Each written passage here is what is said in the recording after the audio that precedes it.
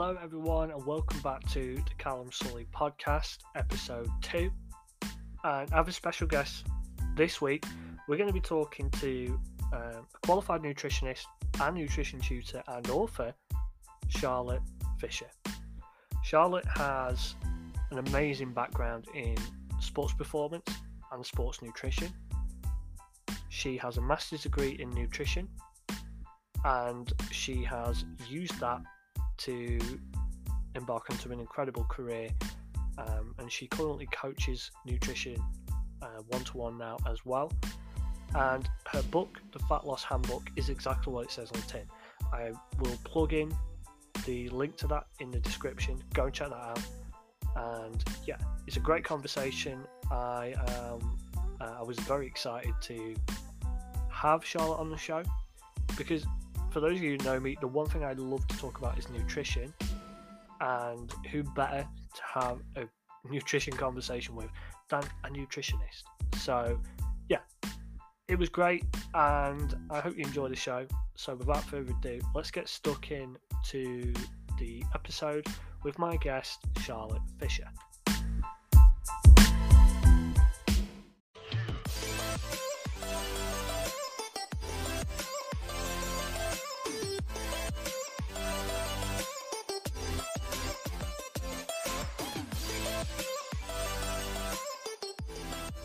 Charlotte Fisher, hello. Hello, how are you doing? Good, thank you. Thank you for joining me.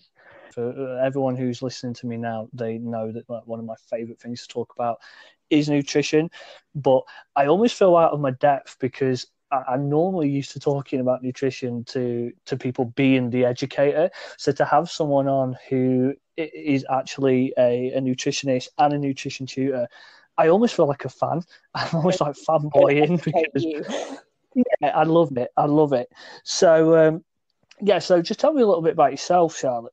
So I have a little bit of my background in nutrition. I have an undergraduate degree in nutritional science. I did that in Manchester, and a master's degree in sports nutrition, which I did at Loughborough University, which anyone who knows the UK will know that if you want to do sport, Loughborough is the place to do it. And yeah, I'm a performance and lifestyle nutritionist, nutrition lecturer / tutor, and I'm also an author.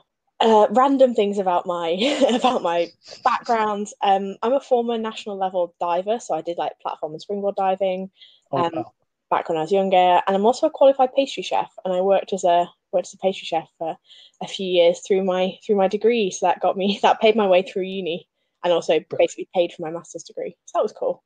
So the master's degree is in nutrition, right? Yeah. Both of them are in nutrition. My undergraduate's nutrition as well. My master's is sports nutrition, so specifically performance. Both of them were difficult. Both of them took a lot of... So I think with degrees, you get out as much as you put in. And I put a lot into them. While I was doing my undergraduate, I basically just volunteered for everything possible. So I worked with Lancashire Thunder women's cricket. I worked with England touch rugby. Just volunteered to help as many people as possible. And I also did a couple of bodybuilding shows during my undergrad, so I added that on as like a stressor, basically. But you get those students that don't go to lectures and that don't contribute. Like I was the person that went to everything and was everywhere and went to all my tutorials and stuff like that. So and it got to the point where, so I used to get really frustrated in lectures because I'd just be sat there like, how have people not already done the prior reading, and how do people not know the answer to this already? And like the lecturer would sit and or like stand and ask a question, and I'd be the only one that was like, I know the answer to this. And eventually my lecturer was like, Charlotte, will you stop contributing to the lectures? And I got really annoyed because I was like, well, no one else has done the prior reading, have they? And everyone else was just like, yeah, that I used to get really annoyed because people wouldn't contribute to lectures, and I was the only one that did, and then I got told off for contributing to lectures. So yeah, I didn't get particularly well with that lecturer. No, I mean, there's worse things to be told off for. I think I would find that quite frustrating as well, especially if I'm so passionate about, what it is I'm studying. And, as you know, university is not cheap. So, when you're putting in all that effort and that money into something and, you are giving it 100%. And then, of course, everyone else, like, you get frustrated. Like, why are you not, why are you wasting this opportunity? Oh, so much. So I was working as well. So I was working like 45 to 60 hours a week around my nutrition degree to keep me going. So actually, like, I managed to save quite a lot of money, but yeah, that's by the by. But like other people I didn't get help from my parents, and I had the minimum maintenance loan because my parents have like a decent income. So I just didn't particularly get that much financial help, so I had to do it all myself. So I think that's why I felt it more. And how did it feel like? Obviously, I've been a chef, so not like anything Michelin star, but I have been in kitchens for quite a few years, so Yeah. I do feel your pain is I can relate there, and I used the same thing where I took a lot of the stuff I learned through chefing into that became my passion for nutrition, and then eventually into fitness. Yeah. But pastry chef, so I struggle to see the healthiest stuff within a pastry kitchen. So how hard was that to be, obviously being around the sweet treats, for and making them for people, and then also knowing about the nutrition side of things? Like, did you find that quite difficult at all? Not really, actually. So before I went to do my nutrition degree, I didn't really know what I wanted to do because they kind of expect you to decide your entire future when you're like 15. Yeah. And you're picking your degrees, and your degrees picking your A-level subjects. And I didn't pick the right subjects to go do medicine. So I was like, well, that's kind of screws that plan up. And I don't really want to do a foundation year, which in hindsight, like, would have been a great thing to do. And it's not really that long. But when you're like 17, the idea of doing like 6 years at university and 2 years as a junior doctor feels like a really long time. Didn't go. It's a very long time. Yeah, didn't do that. And I was like, well, I don't really know what I want to do. And my head of sixth form was like, well, you're going to go to university. I was like, I don't know if I am, Pam. And she was like, no, like, don't waste this, because I was in the Oxford Cambridge group, like the students that they were trying to push towards Oxford and Cambridge. But I just didn't really want to. Yeah. I didn't really want to go. So I took a year out and I went to college and I baked. And I'm one of those people that if you tell me that I shouldn't do something, I'll be like, watch me. So my head of sixth form was like, that's not a viable career. So I just went. I was like, well, stuff you, Pam. I'm off to college. And had a great time. I had a great time baking for a year. And then as part of that bakery and patisserie course, we did a lot of food science. And I was like, oh, I really like this food science stuff. But then I was also really into like the health and fitness stuff. Obviously, I've been involved in sport for my entire life as well. So it all just kind of naturally fell together. And I was like, nutrition. And that was it. And I basically applied to my nutrition degree with like a month before the start of the course, maybe 2 months before the start of the course. Like, it didn't go through any of the normal channels whatsoever. You know how you apply through UCAS? I literally just rang the head of the course at Manchester and was like, hi, can I have a place? And she was like, yeah. I was like, oh, that was easy, because UCAS is so stressful. But anyway, back to pastry chefing. Yes. So yes, I pastry chefed, and I actually found that I had a really, really good relationship with food because I was surrounded by it all day. So it didn't stress me out, if that makes sense. I think it is just completely. Almost like being desensitized to it. So I was surrounded by pudding every day, and I ate so much pudding, and but I was also like, wasn't bothered about it. So I think loads of people have said to me, they're like, oh, I couldn't be surrounded by chocolate all day. I'd just end up eating all of it. I was like, no, that's you can't do that because it's for other people. And you do just sort of desensitize to it. And I think it's when people start going, oh, no, I won't go anywhere near the dessert, that then they start obsessing about it so much. And I had the opposite of restriction. I had so much of it around me. I just didn't care about it anymore. And yeah, being a nutritionist, it did kind of play into my mind. It was like, oh, I'm feeding these people things that aren't particularly nutritious. But then nutrition isn't necessarily about eating as few calories as possible. It's also about enjoyment and like the social side around food and eating food that tastes nice, and dessert tastes nice. So I really enjoyed it. I mean, I'd say this on so many of my videos, but like I try and base my entire service over the last few years around one word, and that is balance. Mm-hmm. Right? And yeah. I'm glad you said that, because this is something that I've really hammered down to like my clients and my audience so much. It's like, I've got chocolate in the cupboard. Well, eat it. But is that allowed? Well, yeah. There's got to be some form of balance there. And I agree with what you said before. I wasn't just in pastry, but I worked with all sort, dead creamy stuff, and When you're none of it making a was hollandaise exactly, and you're like, oh, I know exactly what goes into this. yeah, salads and stuff. It was pretty deep, quite high in fat stuff. And at the time, I remember it's like you used the term before, desensitized, and you really do. Like I'd just been making stuff, and people would say to me, "Oh, but you're surrounded by food all day. How do you manage to maintain your weight if you work? Because I wasn't a personal trainer at the time." Anything. Yeah, I'm like, chef, don't eat. You have to taste test stuff. Yeah. That's where my calories are coming from. I'm testing stuff before I put it on the plates, and making sure that it's all good. So completely understand what you mean with that and the desensitizing, but I find that my experience in the kitchen did evolve for me to then think, hang on, I really, not only do I enjoy making stuff, but I'm actually really fascinated about foods and what they contain and what they should go with in combination. And that eventually led to me studying further about the nutrition. Yeah. So I'm going to move on to your book, Charlotte, because you have a book. I do. And it is called The Fat Loss Handbook. It is, yes. So talk me through that. Like, is it exactly what it says on the tin? Essentially, yeah. So I left my full-time job at the end of February this year, moved home, and I think it was literally about 2 weeks later, lockdown kicked in, and it was like, well, I guess I'm self-employed now. Yeah. So I'm really lucky that my parents own a garden centre, and while they were closed in the first lockdown, we were still able to home deliver. So I went and kind of worked most of the time for them, and also was setting up my business on the side and in the evenings, and I worked some really, really ridiculously long days. And I'd not years ago, but yeah, maybe it was years ago, before I started working at my old job, which shall not be named because we don't like it. Yeah.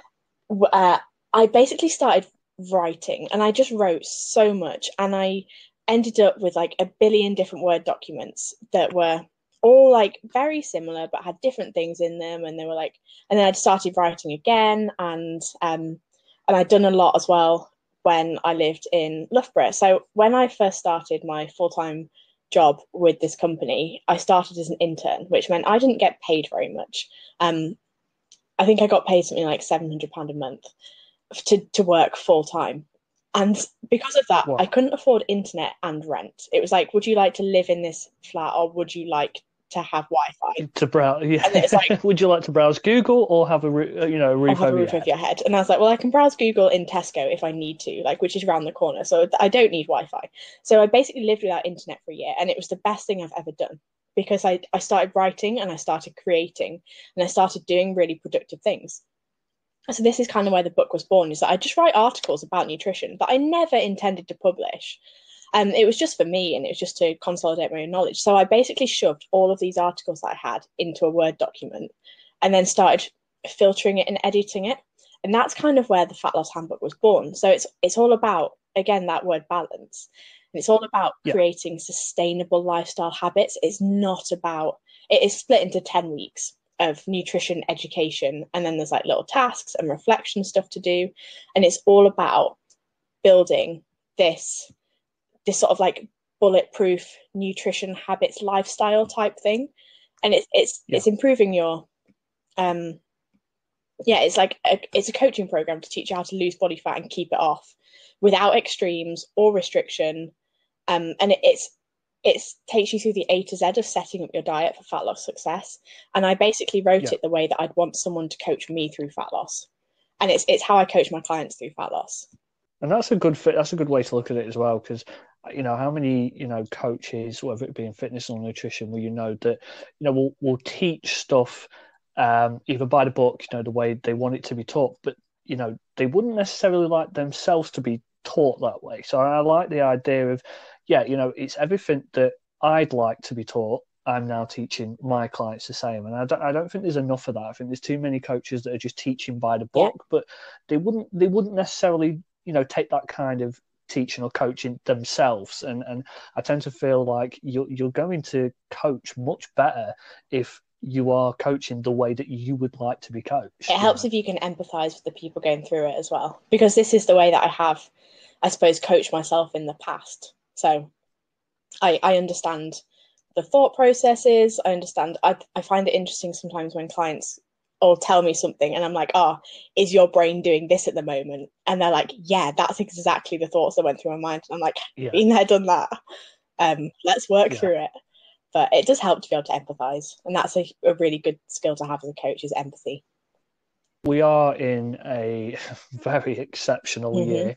So how do you think, I'm still trying to get my head around it myself, and as are the clients that I work with, and as are probably majority of people that are listening to this. But this is an exceptional time. Normally you get to this time of the year anyway, people's dieting habits may start to change. Normally as we approach Christmas, people have Christmas parties, but obviously everything is changed this year. So it's really hard. It's like nothing we've seen before in terms of people's habits. Like some people are, really focusing because they haven't got Christmas parties and stuff. So they're really on the, they're using this time now, better nutrition during the first lockdown, and that's carried on for the year. But then there's a lot of people now that are like, I don't even know where to start. Gyms are closed. What's even the point? So what do you find right now with the pandemic in terms of where people are with the diets and stuff and how they perceive nutrition? Do you feel like the lockdown is having that kind of effect? And what advice would you give to people that are sort of quite confused with their nutrition right now? So this is one of those scenarios that I find really interesting because none of it really applies to me, because I'm not a particularly, like, everyone's like, oh no, lockdown. I'm like, oh no, this is horrible. I have to stay at home and stuff and I can't be sociable. Oh no. So for me it's like it's really weird because I'm not in that boat at all. I'm having a great time in lockdown.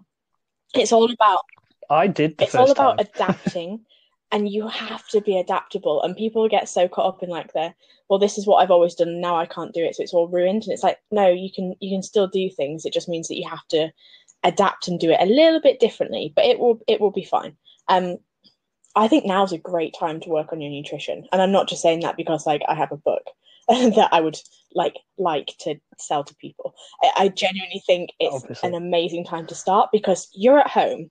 So you're not really going out to restaurants. You can't go out to eat. You're cooking all your food at home. So now's a great time to learn how to cook for yourself, how to cook nutritious food, how to feed yourself well. And it's such a stable time. Like, it's very unstable in that it's very different to what we're used to, but also you have such a stable routine, and you can develop this stable routine because you're not particularly leaving and you're not really doing anything different day to day. So it gives you time to just nail down these habits. You're not going away, you're not going out drinking, you're not going out partying.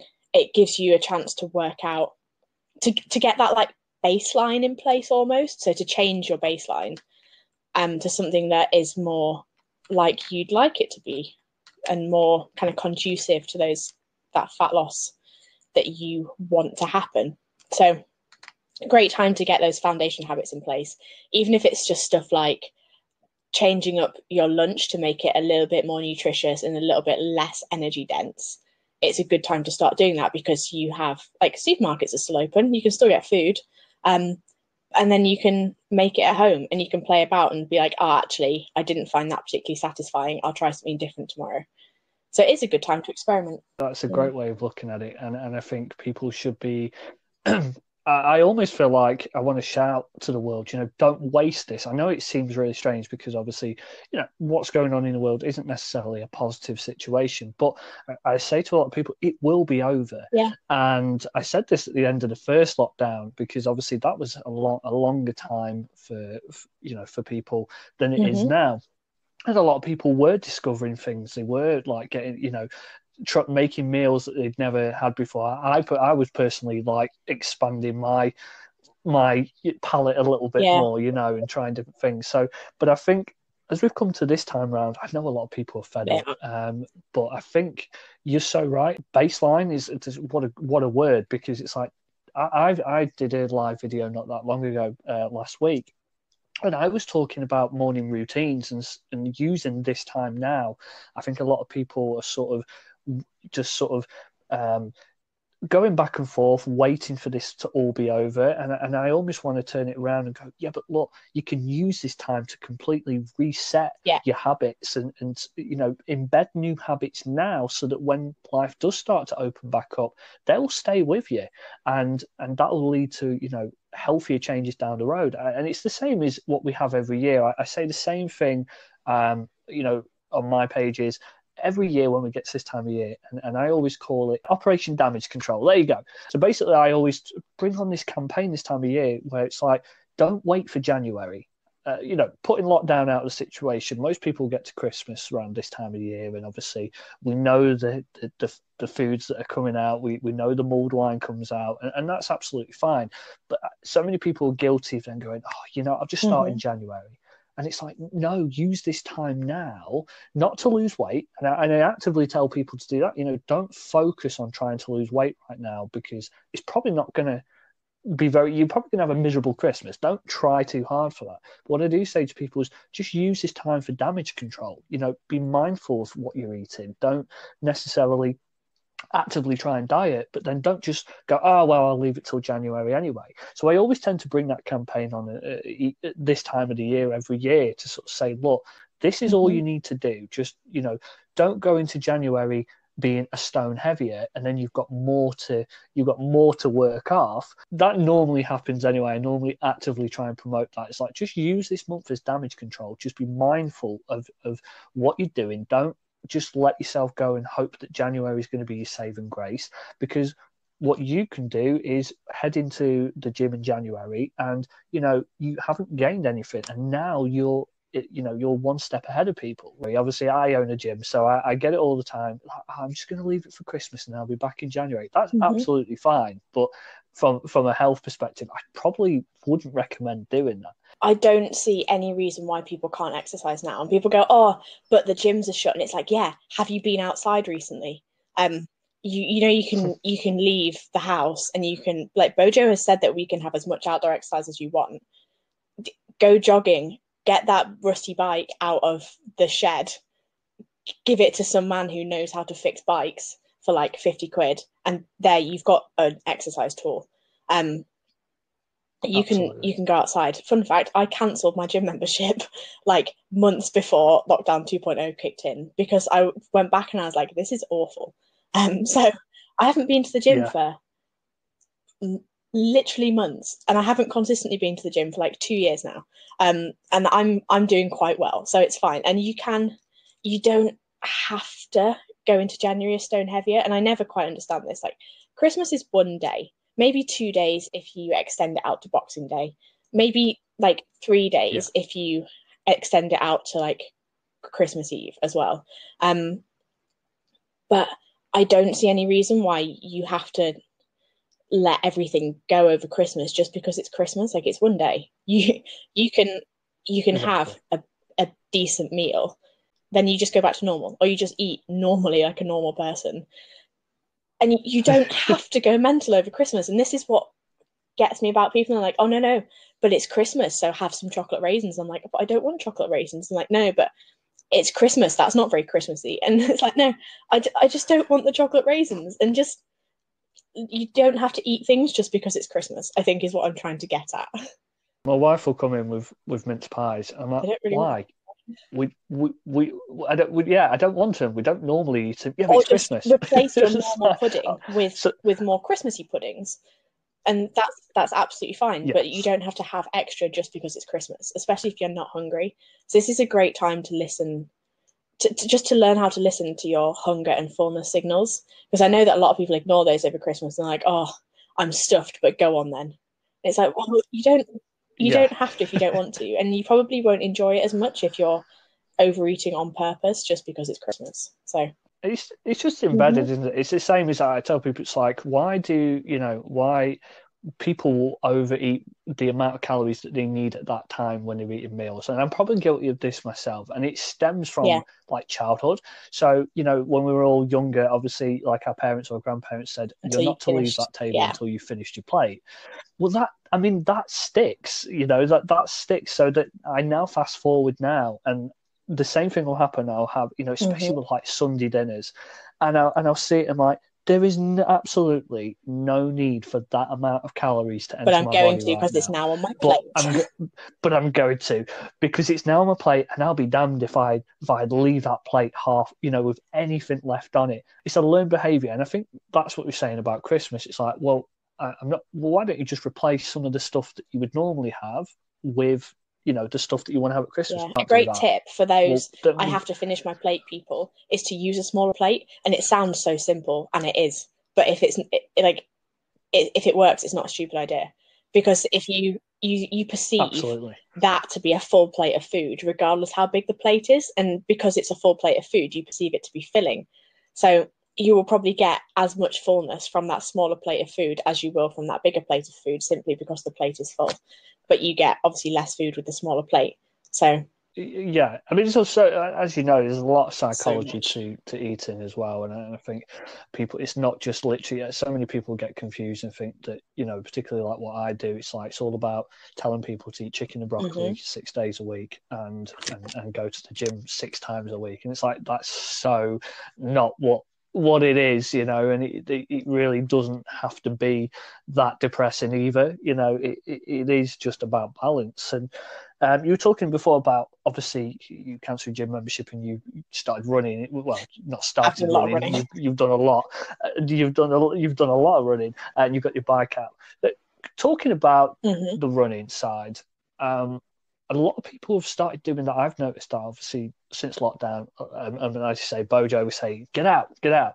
So people have started going out and running, and that's kind of, people are discovering running for the first time, like, of their entire lives right now. It's mental how many people were out and about during lockdown to get their exercise. It's like, what was you doing before? I do wonder that.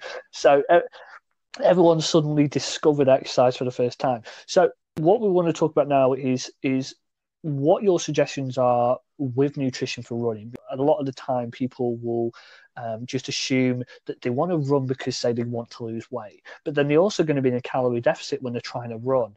And that's obviously not the best idea, because people don't understand that they need energy. So what would your suggestion be around running? I know you have a lot of history in that. So, if people are starting to do their running right now and they need the right nutrition, what would you suggest? So just to kind of tell your audience why I'm a decent authority to talk about running. I got into running about 2011 when I was 14 or 15, and I did a week of work experience with the army. So when you do like your year 10 or 11 work experience or whatever it is, I ended up, my placement fell through at the last minute, and they went, oh, well, we have spaces on the army residential. And I was like, it'll be fun, why not? And it was amazing.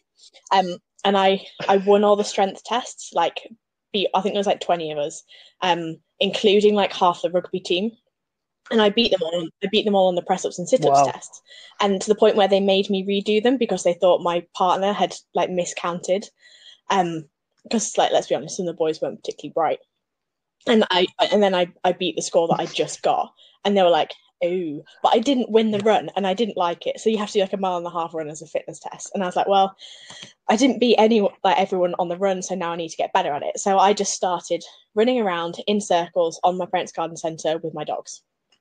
And it kind of gradually escalated to the point where next month I'm doing a 50-kilometre ultramarathon.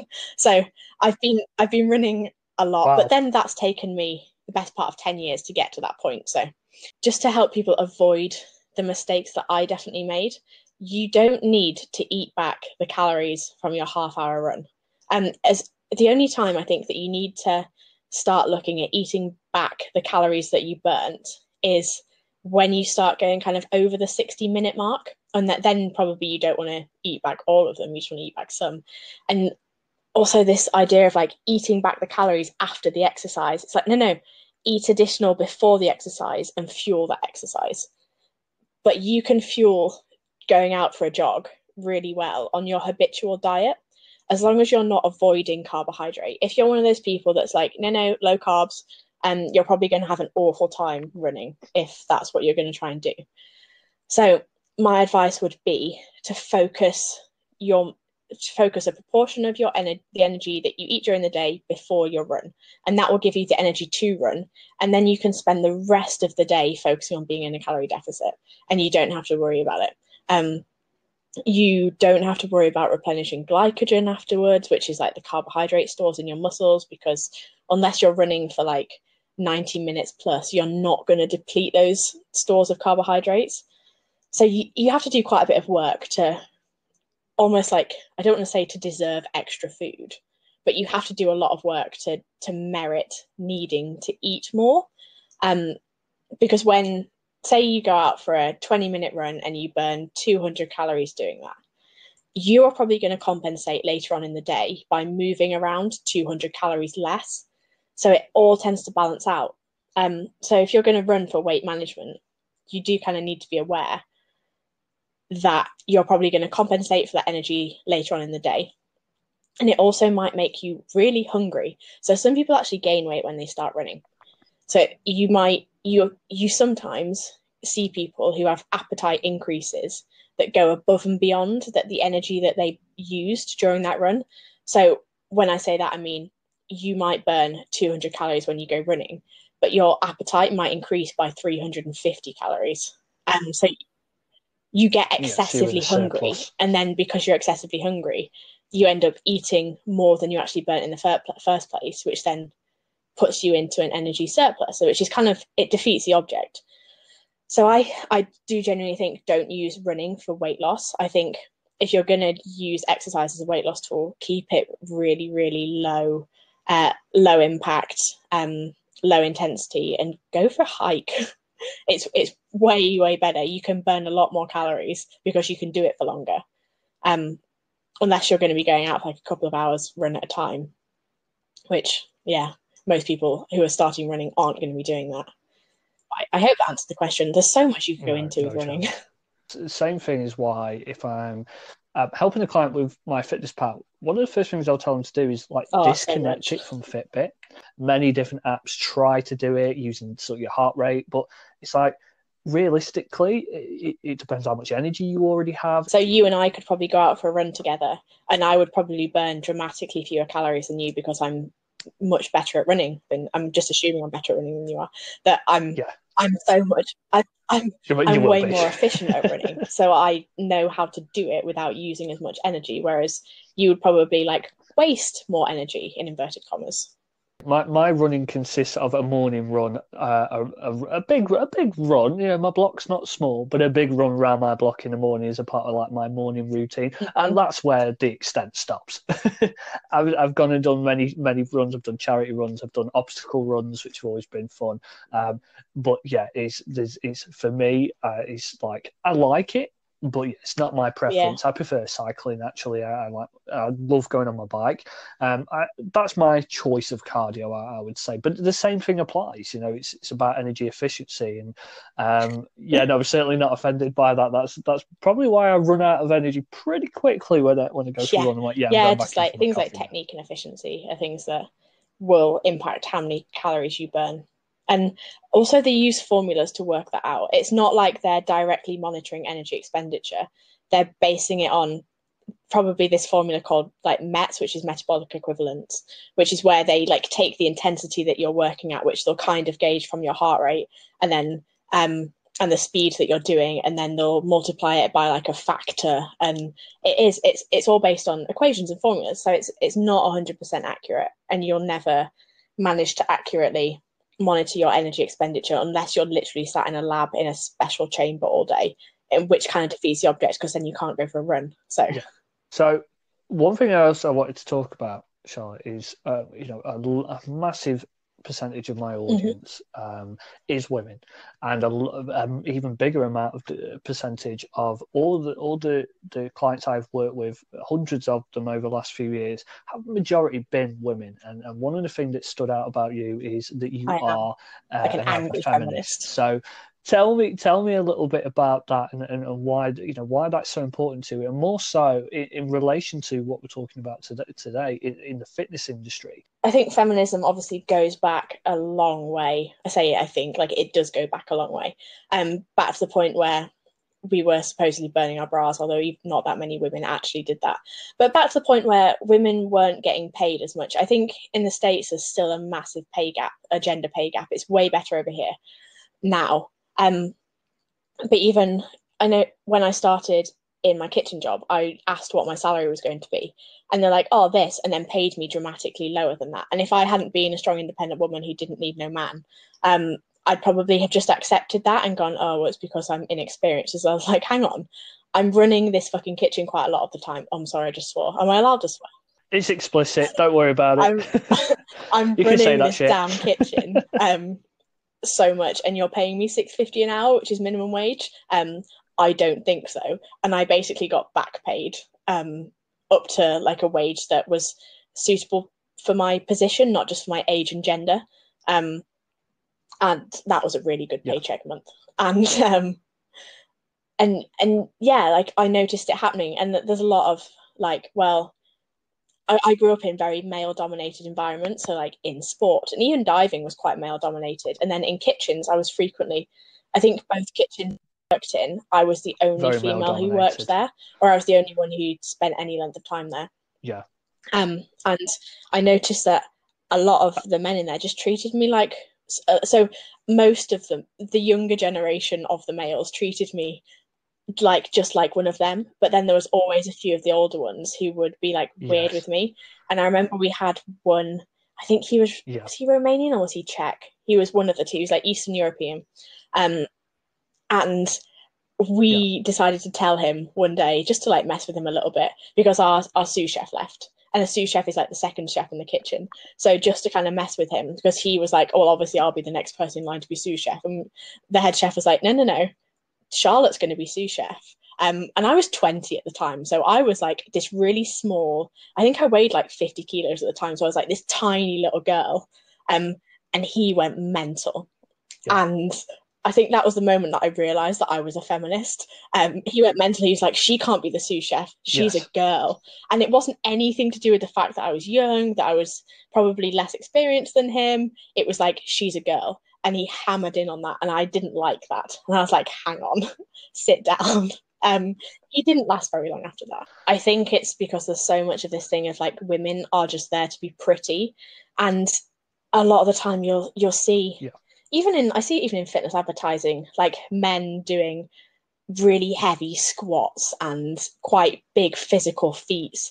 And then the women are there on the floor, like doing crunches or doing like weird bicycle toe tap thingies, like some obscure ab exercise or like a banded glute something. And it's like, women can perform as well. And some brands are getting way better at this, like Nike and Adidas are very good at this, at like showing women actually doing sport. But a lot of like, I don't want to name brands that I don't particularly like for it, but a lot of the other fitnessy brands have like lots of like pretty women doing pretty things, and it frustrates me. And then there's also this thing of in the fitness industry, women just kind of being abused and manipulated and not being given voices, or being told that they're emotional or hormonal or psychopaths because they have opinions. And that like it frustrates me. And there are certain experiences that I've had within this industry which make me realize that women need to be heard more, and people need to believe women, and people just need to stop treating women like shit, to be honest, and treating them like sex objects rather than like human beings, and like being people that are good at their jobs. So I did an Instagram post on it recently. It was like, women just deserve to feel safe when they go to work, and not even like to feel safe. We deserve to be safe as well. I'll have a lot of listeners now that'll be jumping up and giving you a raise of applause. I think for me, it's like the irony of it is that feminism, it shouldn't even be a thing, because it should just be just be equality all around anyway. Yeah. So the fact that, do you get what I mean by that? It's like, but we do need it, and that's the sad reality. But it's also very good. It's very passionate. I for me, I'm just an avid supporter of it, and I think for me, it's like I woke up one morning, and it was a couple of weeks ago, and it really stuck with me. And I was running an ad campaign on Facebook, and it was targeting. But listen, I had it targeting to men, I had a target to women as well. But it was, I think it did state on my page, that I do help women regain their confidence. That is what I do. It's not me targeting them. That's just what I do. Listen, in our industry, it's usually because we, particularly as a personal trainer, I help people for a living, or at least I like to think so. So it's not, I've worked in hospitality, and as you know, we've worked in kitchens, so we know how complaints are in those kind of industries. But in the fitness industry, you don't tend to get much negativity or in the way of trolls, because it's such a positive career, and you have such an impact. And I woke up one morning and I had a message. It was a comment, and it was basically saying, you only work with women, isn't that sexist? I don't think I'd trust a PT that only works with women. Now that stuck with me all day. And I'm thinking, you have no idea about me. You have no idea that I live at home with my beautiful wife, my teenage daughter, and even my cat is a female. You don't know that I was raised by a single mum. You have no idea that it's. I didn't know where she was going with it, but it kind of, for me, it's like, no, I've just grown up to respect women. So I think that when I first started this, that's just who gravitated to me. So that just became who I worked with then for the next 4 to 5 years. It's like me working with performance athletes. It's like people could look at that and be like, oh, so you're fattest. It's like, no. I wrote a book for people that want to lose weight, but like I work one-to-one with performance athletes and people who are in high performance environments. And it doesn't make me like anti-fat people. It just makes me good at working with performance athletes. So that's what I choose to do. Yeah, it's like you're not allowed to have a demographic or a niche or something that you specialize in. You need to work with everyone fairly. And it's like, whilst there is an agreement that everyone should be equal, there's also a sense of, but if you enjoy working with a certain certain demographic or a certain industry or people with certain goals, then I say to people that I'm not leaving anybody out, because I know that many other successful coaches that are fantastic. I could I could pass them on. So I'm not leaving anybody out. We're not leaving you out. There are coaches around for literally everybody and every demographic. Like I know coaches that specialize in like LGBTQ plus training and nutrition, and it's not the fact that like nutrition and training for that demographic is any different, but it's just the fact that that person then understands that market more. And I'm just because I don't advertise the fact that I work with like the gay community, it doesn't, like, I'm not anti-gay. I don't understand the challenges as well as like this other coach. So if someone came to me and was like, oh, and I have all these like gender issues and stuff like that, I'd be like, oh, I know someone who'd be great to work with you, and I'd pass them on. Yeah, absolutely. I could say the same about mental health as well. So, if I had someone who was really struggling with mental health, for me, I have specialised in that, so that would be, but that could be a sense of a lot of trainers are guilty of trying to work with everyone. They want to be the sort of jack of all trades, should we say. So they'll literally, I once was in a gym, walking on a gym floor in the early days, and I once had a lad ask a personal trainer, a guy asked a personal trainer, what is creatine? And the response was, it is a testosterone. And I couldn't believe what I just heard. But the fact of the matter is, this is someone who hasn't bothered to, research. This is someone who's just gone, I'm just going to train with everyone, and I'm just going to give random answers to everyone. And it's quite sad in that sense. So sometimes I don't think there's anything wrong with specializing in a certain niche. And as I say, for me, people who are listening to this podcast are going to be mainly women, and I love that. I love what you stand for, because I think it's fantastic. I respect my wife so much. She does rule my house, and I'm completely okay with that because she could do a better job of it than me. Female clients that I will work with in one-to-one coaching, and I'll get them doing squats and deadlifts, and they're like, wow, I love this stuff. I never done this before. Well, it's like because you were just conditioned to believe that you just needed to do crunches and female exercises and do squats and stuff. Yeah. You've had a very impressive career already, and you've not only just in your professional life but also in your physical life, hobbies as well, and all the the competitions you've done, and you've done bodybuilding, you've done running, you've done you've done like triathlon. Yeah, exactly. You do, nothing comes easy, and people kind of look at where I am now and they're like, oh my god, like you're 25 and you're doing all this, like you obviously just got lucky, blah blah blah. And it's taken me 6 years in the nutrition industry to get to this point, so it's been a lot more than luck. There's been a lot of hard work. I was working, as I said earlier, like 60 plus hours a week in the kitchen to fund my degree, to fund saving for my master's degree so I could pay for that, doing work events. I remember when I once worked 6 weekends in a row for this company and ended up in hospital last year because I was just burnt out and like got a massive infection that I couldn't fight off because I was so run down.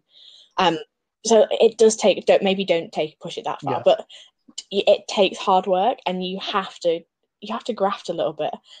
Even the other day, I was sat on my laptop at 6:30 in the morning doing check-ins because I was like, I have so much to do. Then take all the opportunities you get, but don't be taken advantage of. So I know that I've definitely been taken advantage of because I was young and eager to learn and I wanted experience, like taking unpaid internships, for example, is that I had a master's degree and had to take an unpaid internship to get a foot in the door. And if I'd been in, had the extra couple of years of life experience that I had now, I'd have actually said like, no, I don't think that's fair.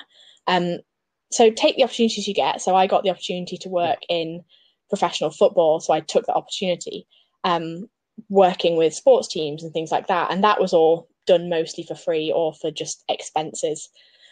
And you do sometimes have to do stuff like that to gain that experience. And then I suppose the third thing is know when to man up. But then also know when to take your foot off the gas and be okay with whatever decision you make in that situation. So I'll just liken this to like going out for a run. There's usually that point when you go out for a run where you're like, I could stop now. Like, I'm a bit tired. And it's making that decision in that moment as to whether you man up and keep going. Maybe man up's the wrong word, like harden up. Like, I'm a feminist who's using like man up. Harden up.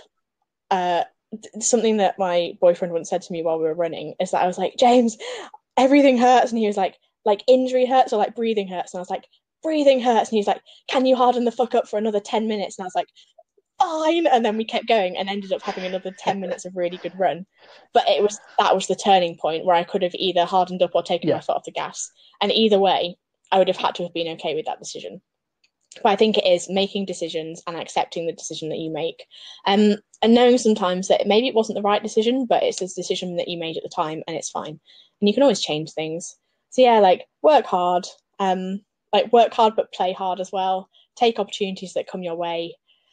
Don't try and plan too far ahead because things will always come up and you can just deal with them. It's fine. It's not the end of the world. You can change your plans. But don't get so set in your plans that you can't change them. Then know when to harden up. That for me means so much. It's like, don't plan ahead. Don't just plan to be like, things will get in the way. A pandemic might hit, which people may have thought was never going to happen, this time last year. But it has, and it's changed the world. And it's like you always have to get comfortable with being uncomfortable and accepting that things are going to change and not just, and it ties into what you said before. Don't just, when you hit a run, it's like, oh no, that's it. My heart's racing too much. I think I've had enough now. I just want to be comfortable. A good level of uncomfortable, and you please stop. You might actually die level of uncomfortable, and learning to recognize the difference between those two. Yeah. it's certainly not just, I just want to be uncomfortable all the time. Yeah. That's probably not going to be the best idea. If you're needing an ambulance at the end of your run, you've probably pushed too far. So you've got the one book out, which I am going to plug in the information so other listeners can go and check that out. I do strongly recommend it. So the first one was fat loss. The second one's going back towards my kind of bread and butter, which is performance nutrition. So it's probably going to be, I started trying to do it for just like all of performance nutrition. And then I realized that I don't think I can, I need to niche it down a little bit. So it's going to be endurance performance nutrition, because that's kind of like my forte. It's the thing that I'm very good at.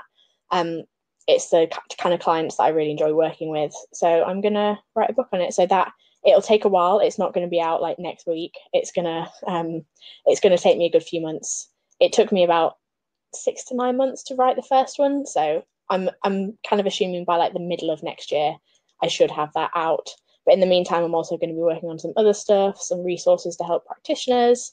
And I also coach one-to-one as well. Like fat loss coaching, I tend to steer people towards the Fat Loss Handbook, unless they have very specific needs that kind of can't be covered by the advice in there. That's kind of me. Is like writing books, writing resources, coaching people, trying to do good things in the industry. We certainly need more of that in a very flooded industry with a lot of misinformation and a lot of terrible ethics, which winds me up. It makes my personal goal. There's always going to be times where I've thought, man, I'm in over my head. Like I could easily leave this career, but I never will, because of stuff like that. I feel it's almost like a superhero mentality. Like, as long as that misinformation is out there, I must carry on. Cost is such a barrier to a lot of people, and then the like less good personal trainers, let's say, or nutritionists, tends to be the ones that charge a bit less. So people will go towards them and then be given some terrible advice. And I'm sure that a lot of the time, these personal trainers or coaches or nutritionists don't mean to be giving out terrible advice. Like, they think they're doing quite well. They just don't know that what they're telling people is actually wrong. And I've seen examples of it recently where people have asked me to look over their work, and I'm like, oh, you don't give this to clients, do you? And they're like, yes. And I'm like, oh, okay. You need to change this, and all of this. Just I'm going to highlight the bit that you need to change, and then just highlight the entire thing. Yes, the entire so a lot page. of the times the coaches don't realise that what they're telling people is bullshit. So they think they're doing good things, and some of the things that they tell people might actually get them fat loss results, but not because of like the thing that they actually told them, like something that it causes them to do. Like, if they go, oh, you have to go keto, it just means that they accidentally cut out a load of calories, and then end up in an energy deficit, sort of by accident. And it's not because of the keto; it's because of the energy deficit. So yeah, you've reinvented the wheel suddenly. There's 8.5 billion people in the world, and for some reason I've just managed to change my physiology to do something different that no one else could do. It's like the eat fat to burn fat thing, and you'll have heard of this being banded around a lot. It's like, oh, I'm now a fat burning machine, and it's like, yeah, you're burning the fat that you are putting into your body because there's no carbohydrate to burn. We're going to burn cardboard and we're going to burn wood. Oh, but you haven't put any wood on there. Yeah, look, now it's exclusively burning cardboard. I invented this special fire that burns cardboard. It's like, no, but you didn't put any wood on it. Yes, but it's burning cardboard. Yes, because it's burning what you gave it. It infuriates me, in case you can't tell.